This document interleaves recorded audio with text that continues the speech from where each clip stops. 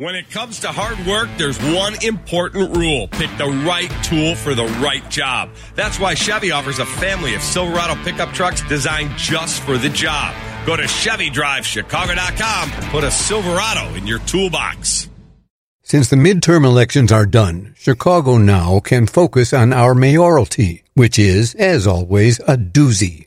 After 4 often tumultuous years, now in just 4 months, Lori Lightfoot will be voted in for 4 more years, or out, likely, forever.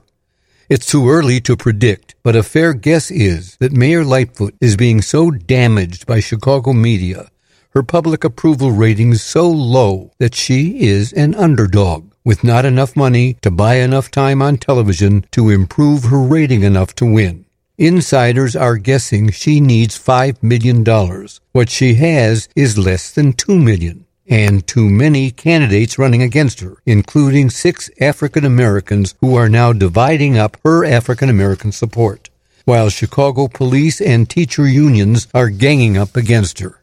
Mayor Lightfoot knows the numbers and has plans up her sleeves for winning votes. And there's a chance, of course, that one or more of her opponents will blow him or herself out of the race.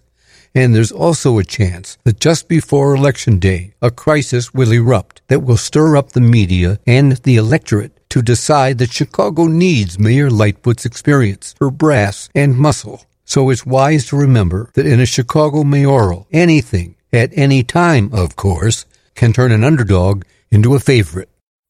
I'm Walter Jacobson, and that's my perspective. For more, visit WGNradio.com or download the WGN Radio app.